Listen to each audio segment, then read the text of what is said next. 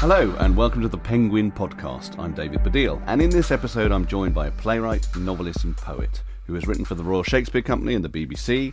She has penned 2 living autobiographies, including The Cost of Living, which comes out in the spring, and she is the author of 6 novels, 2 of which were shortlisted for the Man Booker Prize, Swimming Home and the more recent Hot Milk, which we'll be talking about shortly. It's Deborah Levy. Deborah, welcome. Thank you, David. You've brought along as well a number of objects, haven't you, that have influenced your life and writing. So Hot Milk, I just begin by saying I finished this at 2 o'clock in the morning yesterday. I really, really loved it. I thought it was really great. I then, instead of going to sleep, went straight on to start reading The Cost of Living. Didn't quite finish that. Could you give us a very brief synopsis of what you would say the book is about? And that's quite a complicated thing to say about a book that is not exactly a realist novel. But Definitely. So Hot Milk is about a mother and daughter who go on a modern pilgrimage to the south of Spain, to Almeria, which is a fishing village. So there are mountains and agave and desert. And they're there to seek a cure for Sophia's mother, Rose. Sophia's the daughter, she's 25. And Rose has some kind of limb paralysis. Sometimes she can walk, sometimes she can't. And Sophia has been like a girl detective trying to understand her mother's symptoms since she was really very small. And this is the last chance. So that's the setup, you know. It's a thriller of symptoms, looking for a cure, but for what exactly? A relationship between a mother and daughter, the severing of a relationship too, between mother and daughter in a hot place. I wanted to look at hypochondria because everyone is one or has one in their family. In fact, when I was on book tour in America, one woman put up her hand before I'd even started and she said, "Hi, Deborah, my name's Margaret, I'm a hypochondriac. That's Bill, he's a hypochondriac. And there's Penny, she's a hypochondriac." Right. So there's a lot of comedy, you know, in the subject. Yeah. And I guess I wanted to look at how the body speaks for us and how it says some of the more awkward, shaming, humiliating things that we can't say with words. So what's wrong with Rose? She seems to have always been ill. And Sophia, her daughter, who's an anthropologist, sort of tries to do an anthropological study of her mother. I always think Hot Milk is her thesis. It's her anthropology. And they have remortgaged their house. They're not rich. Rose is a working class woman from Yorkshire who married a Greek man, Sophia's father.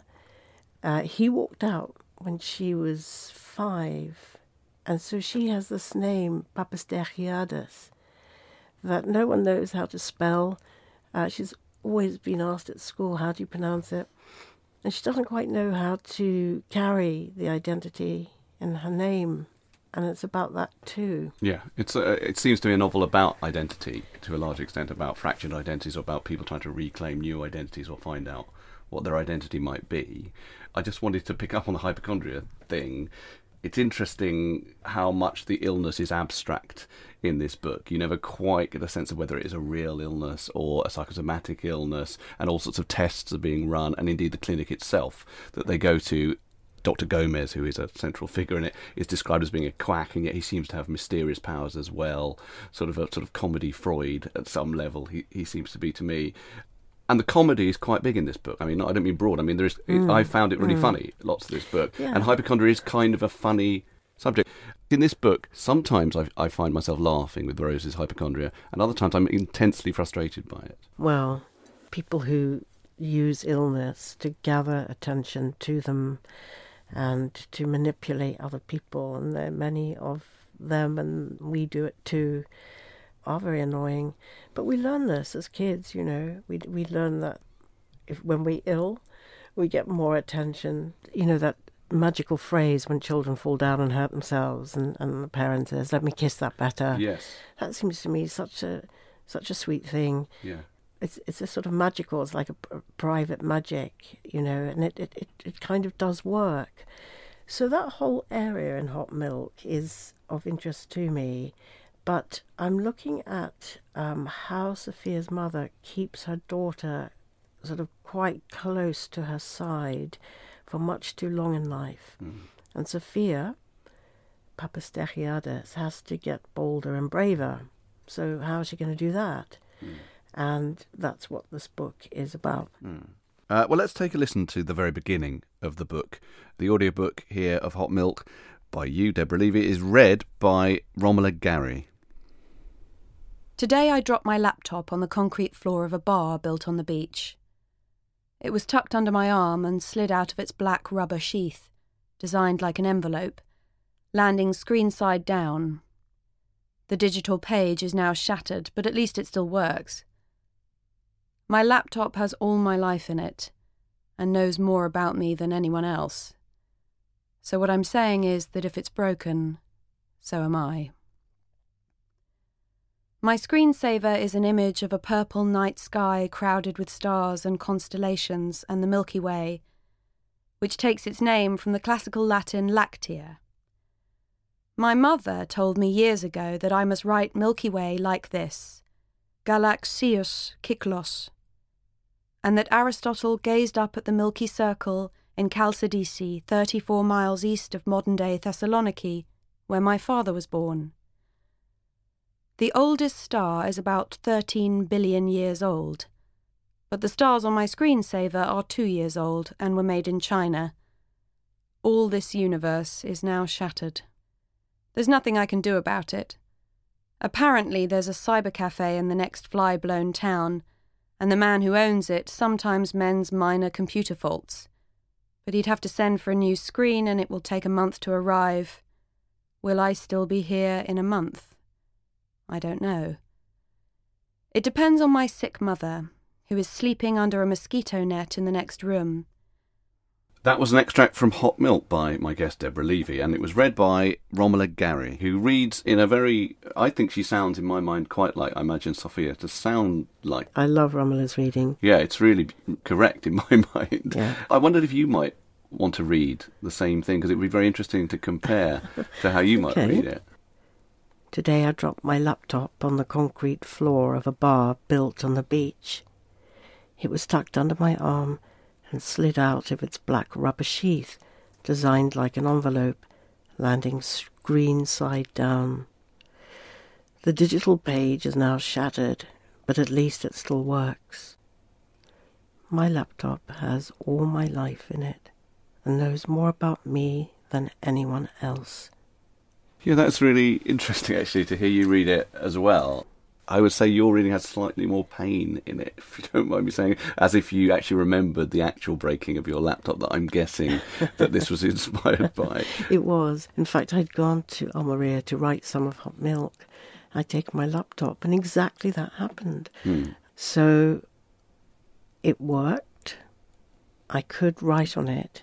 But I was writing on a cracked screen, and this was a complete disaster, as you can imagine. No one could fix it. In the end, I had to go back to London. It was cheaper to go back to London and have it fixed, and then come back.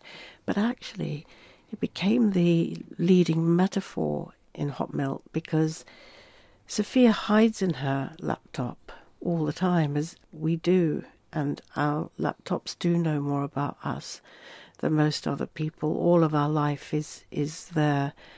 So this screensaver of the Milky Way, which is shattered, is a little bit like her life. She feels that her own life is broken.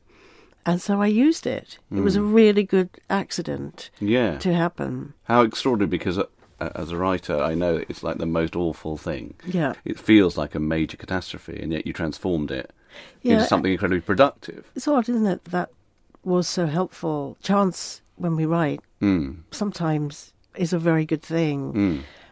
And the shattered laptop, the screen saver, was of the Milky Way. You know, I was fascinated by the idea that Galileo and Aristotle stared up at the real Milky Way, and that I was staring at the Milky Way, that screensaver that was made in China 2 years ago. So I began to play around with time. the ancient and the modern, because myth makes an appearance in the book, begins to tiptoe into the book. So it was a really good accident. You actually have a picture of it, don't you? That's the first object. Oh, yes. There's the broken laptop. It's really broken. I mean, I'm amazed you were able to work on that. Yeah, you could work on it, but not for long. Yeah. So I went back to London, and then I returned to Almeria, and I used it. I wrote about half the book in the south of Spain. And then I got intrigued, just the image of this shattered Milky Way screensaver. And I began to think, I'm going to use that, because Sophia is half Greek, and the Milky Way translates from the original Latin as lactea. Yeah. From the Greek, meaning a milky band. People often say, why hot milk? And I know it's a title chosen to make everyone feel a bit queasy. But the Milky Way, the stars and constellations, are part of the title choice, as well as the whole hypochondria thing, which is, when children were little and ill, the Victorians would say, a cup of hot milk with honey or sugar. It also conjures up perhaps breast milk. And breast milk, the maternal. Yeah. Absolutely. I have a note here, this is something I didn't know, so I'm not going to pretend that I knew it, but that the ancient Greeks believed that the Milky Way was created by a spurt of breast milk from the goddess Hera. Yes. So, I mean, that just gives us a sense of, the intricacy of the imagery and, of meaning in the book. There's recurrent uses of different imagery, stars being one of them, and to the point that you talk a lot about David Bowie, which we must get onto. We must. Hot Milk came out in the spring of 2016, and David died in January 2016. He did. Sophia's quite young, she's 25, but as it happens, my daughter, who is younger than Sophia, is obsessed with David Bowie. And I think, because of the culture we live in now, indeed younger people can be obsessed with cultural icons from before their time. So tell us about what David Bowie, why he figures in this book. Okay, so I was a big Bowie fan when I was 13, growing up in Finchley, watching Top of the Pops, wondering how I was ever going to get away from the suburbs to a big, freakish, glamorous life that was totally beyond me. There was Bowie on the telly singing Starman, and I was a fan ever since. So Sophia is also a Bowie fan. But that otherworldliness is important, I think, and Absolutely. it's in the book, I think. It's all over the book. So Sophia's point is that she's looking at the freakishness of the Ziggy persona. At the same time, she's being stung. This is an odd link, but we're going to have to go in this way. She's being stung by jellyfish. And jellyfish in Spain are called medusas. So the Medusa myth begins to creep into the book. The monstrous begins to make an appearance as something very potent for Sophia. The Medusa myth is about a once beautiful goddess who was cursed by Athena, the goddess of war, and she's given quite a strange power, which is that any man who hurts her, she can look into his eyes and turn him to stone. I think that's quite a good thing to be able to do, actually. And the Medusa then is eventually beheaded by young Perseus. So the monstrous is beginning to creep into my book via the jellyfish, who are called Medusas, who are stinging Sophia into something, into giving her some courage, into sort of making her bolder. And then we have the freakishness of Space Oddity, which is connecting to the screensaver of the Milky Way, and the sad, broken stars that are Sophia's life as she sees it, as she experiences it. The sort of the monstrous in the book is kind of owned as a positive in a very interesting way, that it sort of, as you say, stings Sophia out of her torpor into ideas of a new life. And indeed, Dr. Gomez tells her, and it's good advice from the supposed quack, that she should go and do bold things like steal a fish, that will somehow, disrupt her life. Definitely. In a way that will make things better for her in the long run. Yeah, so the question for the reader about Dr. Gomez is he a genius or is he a quack? Okay, let's have a clip. This is where the triangle of Rose and Sophia and Dr. Gomez are together at a restaurant. Rose waved her hand to the waiter and ordered a large glass of Rioja. Gomez glanced at me and I could see he was annoyed about the wine. The table was unsteady and had been wobbling all through lunch. He took a prescription pad out of his pocket, ripped off 5 of the scripts and folded them into a square. Sophia, kindly help me lift the table so I can wedge this under the leg. I stood up and gripped the edge nearest to me. It was surprisingly heavy for a table made from plastic. It was an effort to raise it 1/2 inch off the ground, while Gomez edged the paper into place. Rose suddenly jumped. "The cat scratched me!" I looked under the newly steady table. A cat was sitting on her left foot. Gomez tugged at the lobe of his left ear.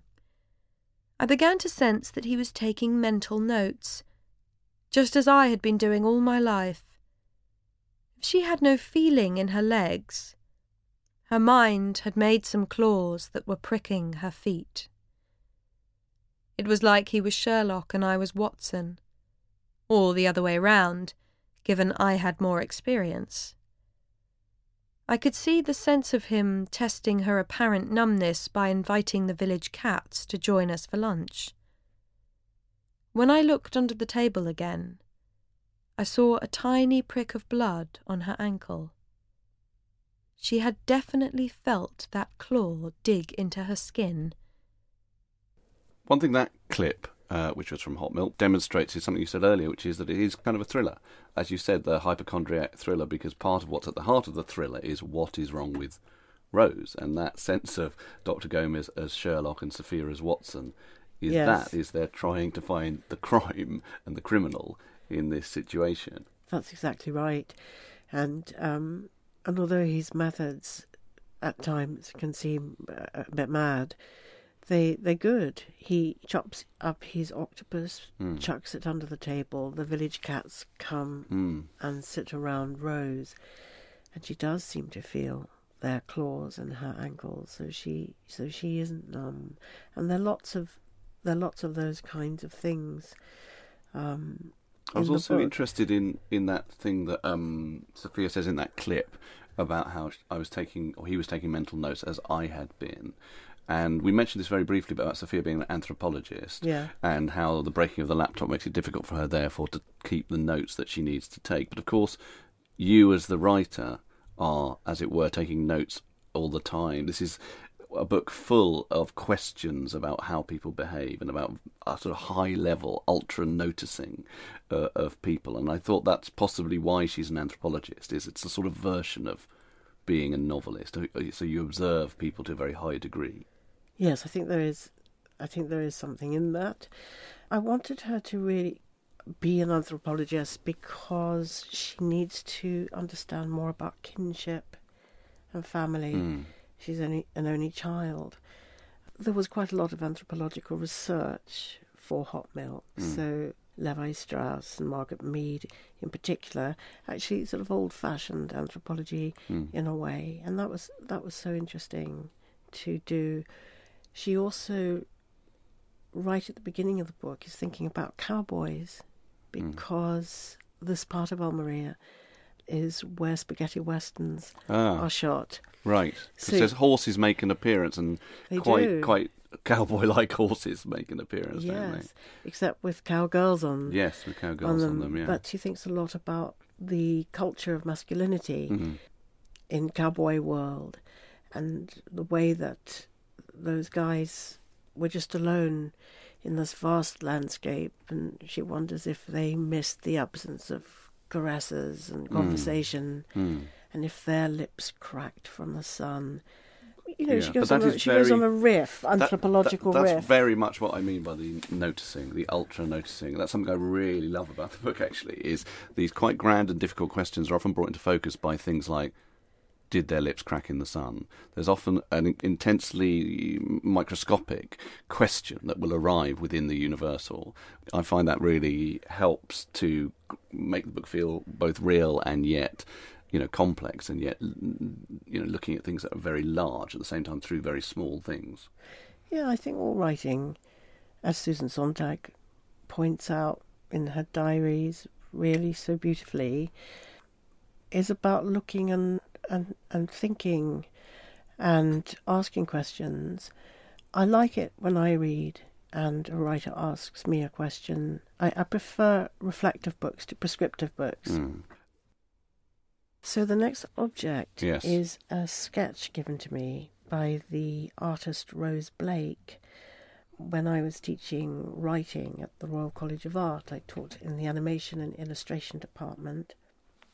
And Rose, this is about 10 years ago, was one of my students, and she was so extremely talented. And there was a sketch that she made. It's really quite small, but it's huge in my life, and it's of a disembodied female maternal breast, as if it's actually being exhibited, as if it's a picture that's being exhibited at an art show.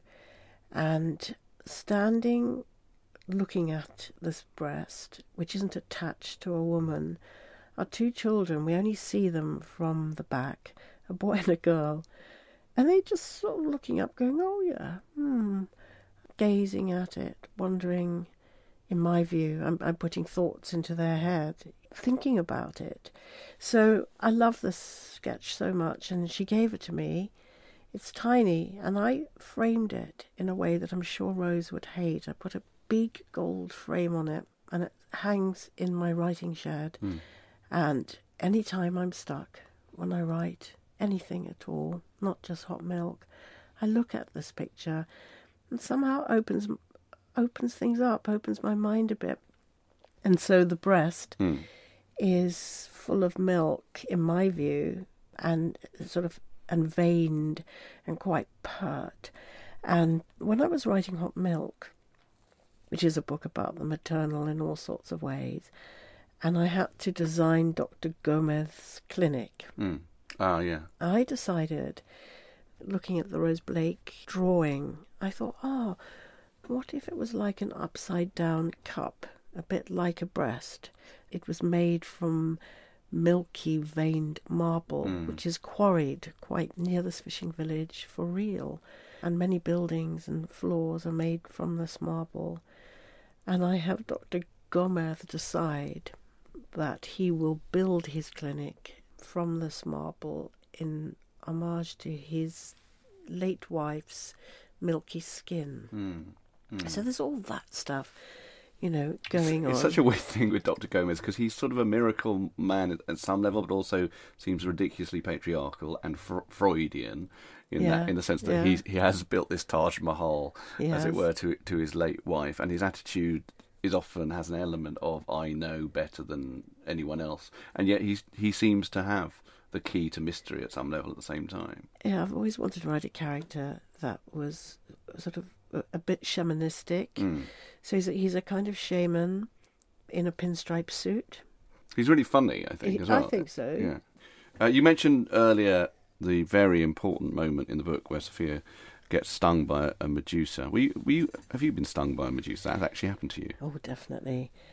Anyone who's swum in Southern Europe and elsewhere, I'm sure, will notice that there are jellyfish infestations in the sea, which is heating up.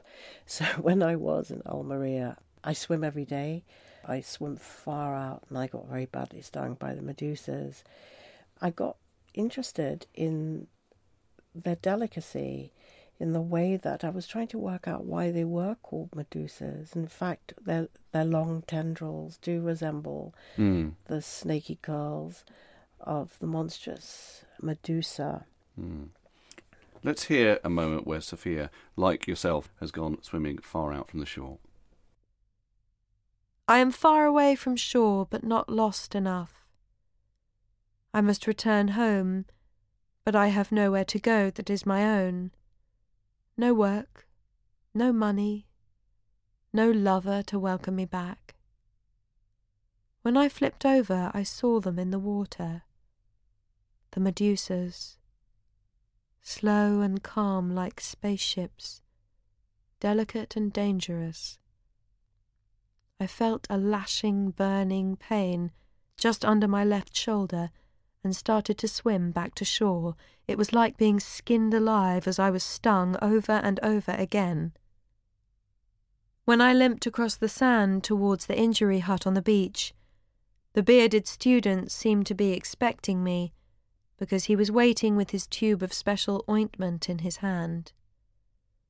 I turned around to show him my shoulder and heard him say, "That is bad. Very bad." He stood behind me and his fingers were on the stings.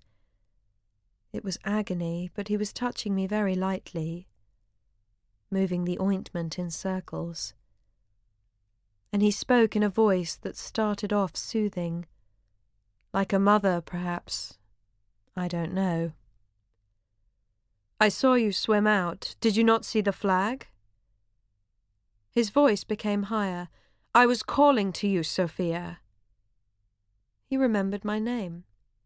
"Sophia Papasteriadis, are you breathing?" "No."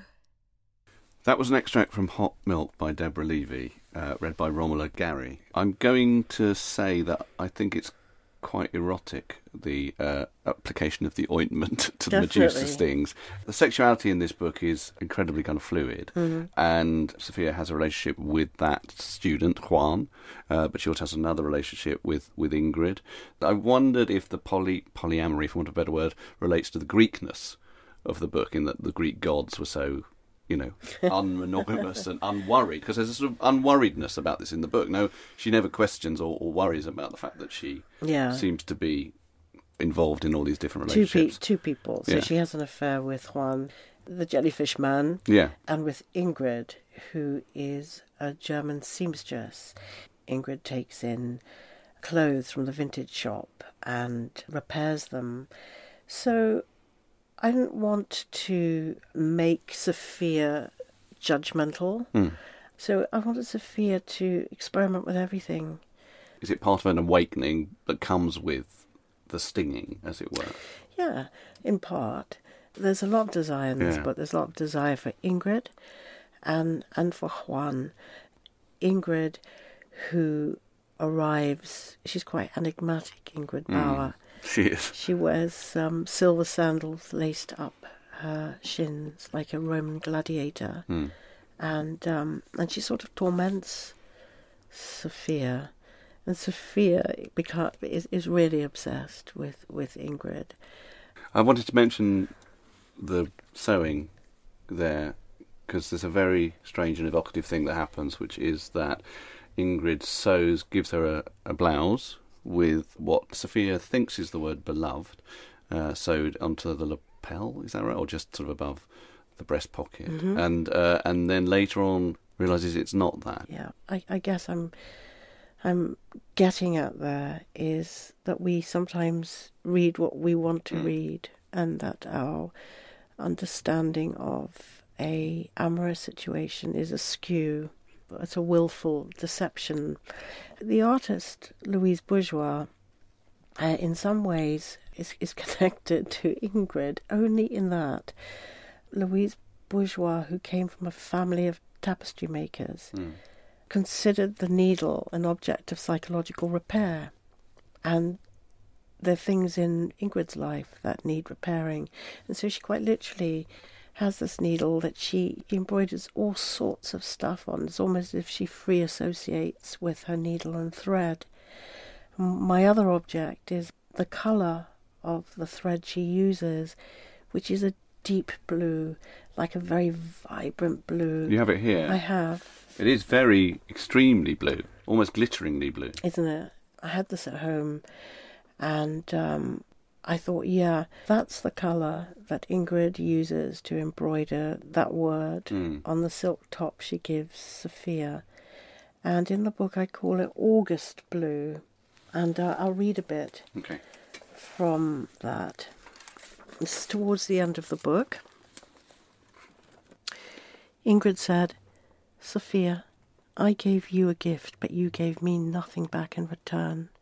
It's hard to embroider silk. It's not easy. It slips away. I sewed your name with a thread called August blue." She was still gripping my hand while she worked the reins of the horse, as if she was nervous that I would slip away too.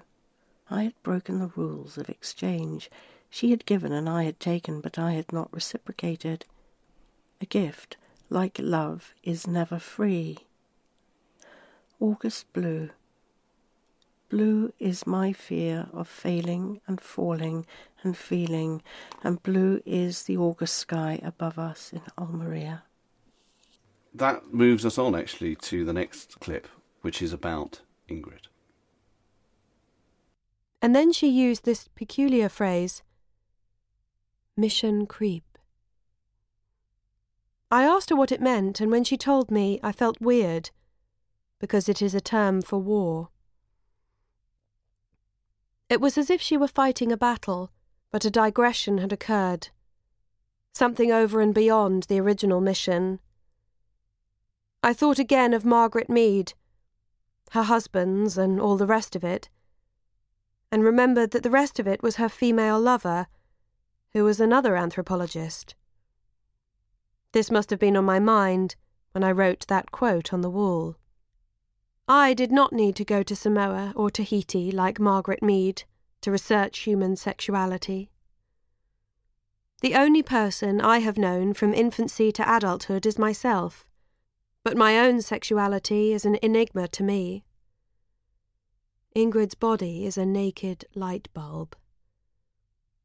She puts her hand over my mouth, but her mouth is open too.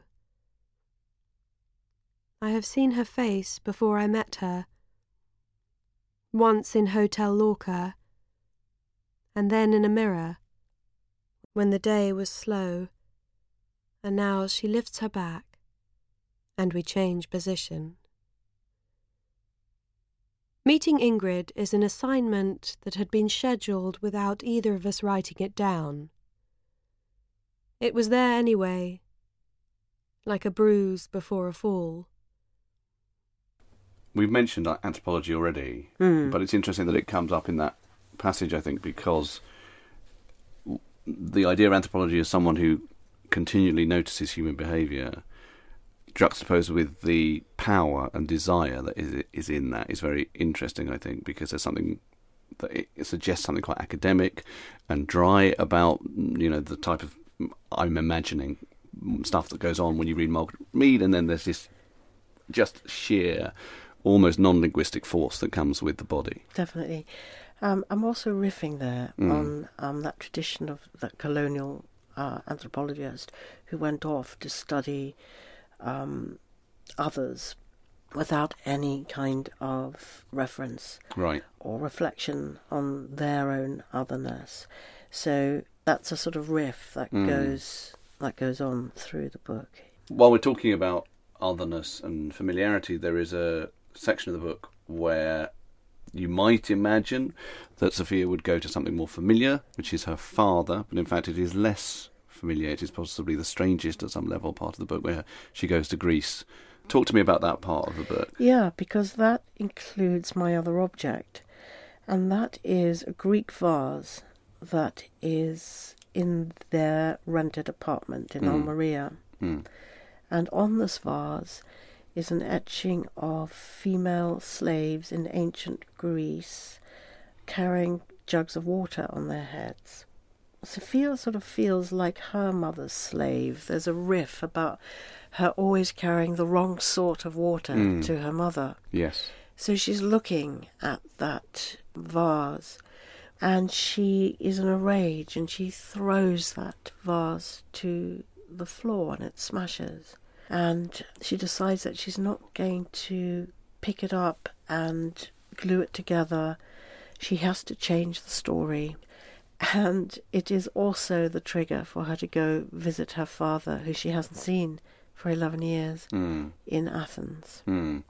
The Greek thing was quite interesting because when I was writing the book, there was the major economic crisis in Greece. And I discovered that a lot of the language used to describe it in the media was very similar to medical language, the infection of debt, the contagion of debt, the bitter pill of austerity.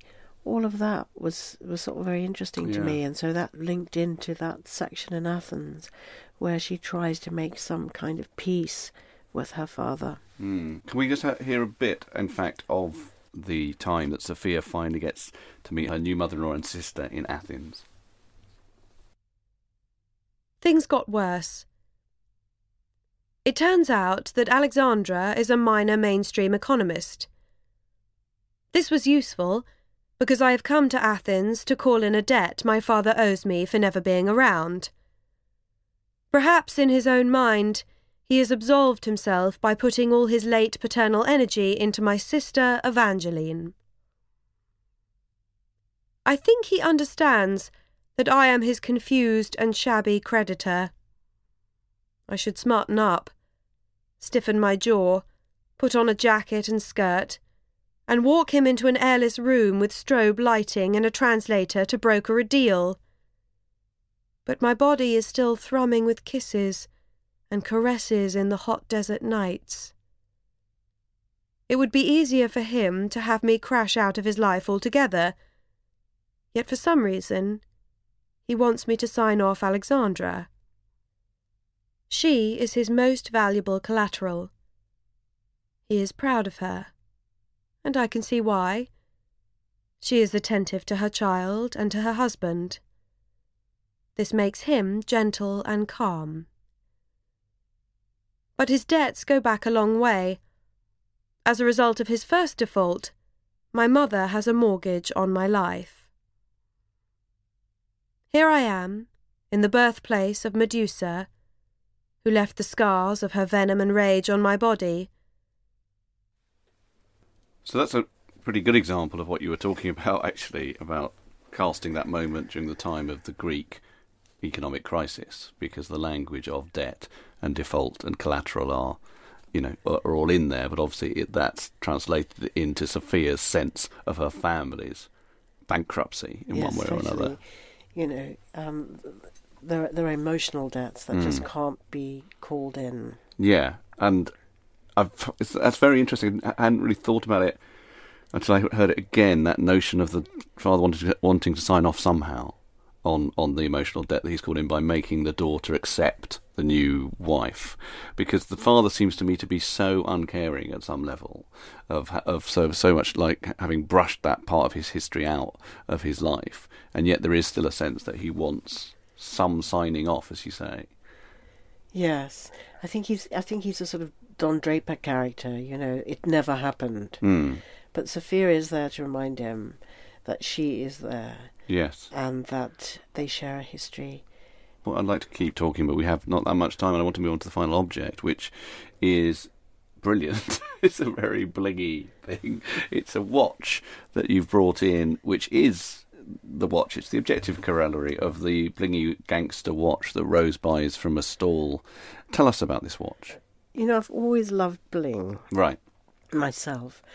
But when I was thinking about the kind of watch that Rose would buy on a trip to a market in Almeria with her daughter Sophia, I thought it would be a really massive piece of bling, because Rose is annoyed that all her medication has been stopped by Dr. Gomez. He's taken her off all her pills, so she spends her life waiting for the side effects, as if they're a lover, as if she's waiting for a lover who's not going to turn up. And she gets infuriated and she says to Sophia, "I need a watch to see me out." Sophia says, "See you out of what?" And she buys an enormous bling watch circled with diamonds from a stall. She has small, delicate wrists, and this watch is like a sort of cupboard on her wrist, and indeed, the circle of diamonds and the sheer size of it is sort of related to. I'm being a bit vague now. I know, because I of don't spoiling. Want, I know, because of I spoilers, understand what you're doing. to sort of related to mortality in a way. It is this watch that's going to see her out. So it might as well be a bling watch, and it might as well have shining paste diamonds circling the face. It has a kind of magical quality to it's it. Sort of magic, and it's not the sort of watch you'd think a 64-year-old woman would buy. And so with Rose, I'm working against all the cliches and all the sort of cultural stories of what an aging body and what a 64-year-old might be like. Did you actually buy that watch for yourself, or did you just buy it thinking that's what Rose would want? Oh, not for myself. All right. It's I actually really for like Rose. it. Right. We have to stop now. I've very much enjoyed talking to you, and it's very much given me more insight into this really wonderful book, Hot Milk. Do buy it if you haven't got it already. It's really great. I am also reading now The Cost of Living. Is it 2 or 3 of living autobiographies you've called them? Yes, it's going to be a trilogy, and this is number 2. So talk to me just very quickly about what a living autobiography. You mean as you are alive, you are writing it? So, Things I Don't Want to Know is the title of part 1, and that's really my 40s. The Cost of Living part 2 is my 50s, and that looks at the politics of making a new life. And part 3 will be my 60s, but I'm not there yet. Right. So those 3 decades of female experience, which are usually not documented, are given the centre of attention in these 3 books. And The Cost of Living is published in April this year. I'm really enjoying that too. I haven't finished that, but it is really fascinating. Thank you so much for talking to me, Deborah Levy. I very much look forward to finishing The Cost of Living, and in a decade's time I very much look forward to reading the 3rd of your living autobiographies. Thank you very much. Thank you, David.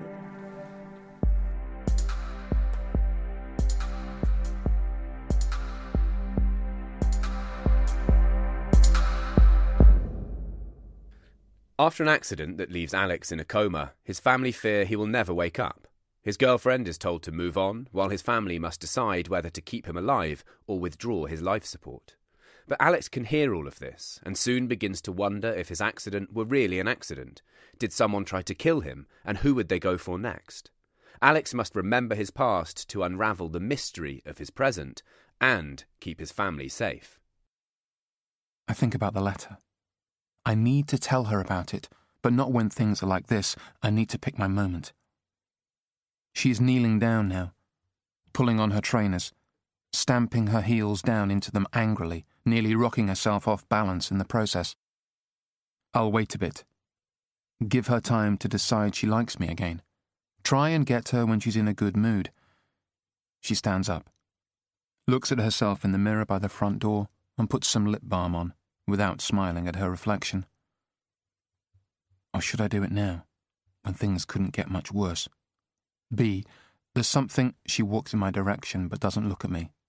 Grabs the rucksack from its spot on the floor by my feet, and I follow her gaze as she looks at the clock on the wall above the sink. No, this isn't the right time. Exciting and suspenseful with an unforgettable narrator, If I Die Before I Wake is an incredible debut from Emily Koch, available to download from Audible, iTunes and Kobo.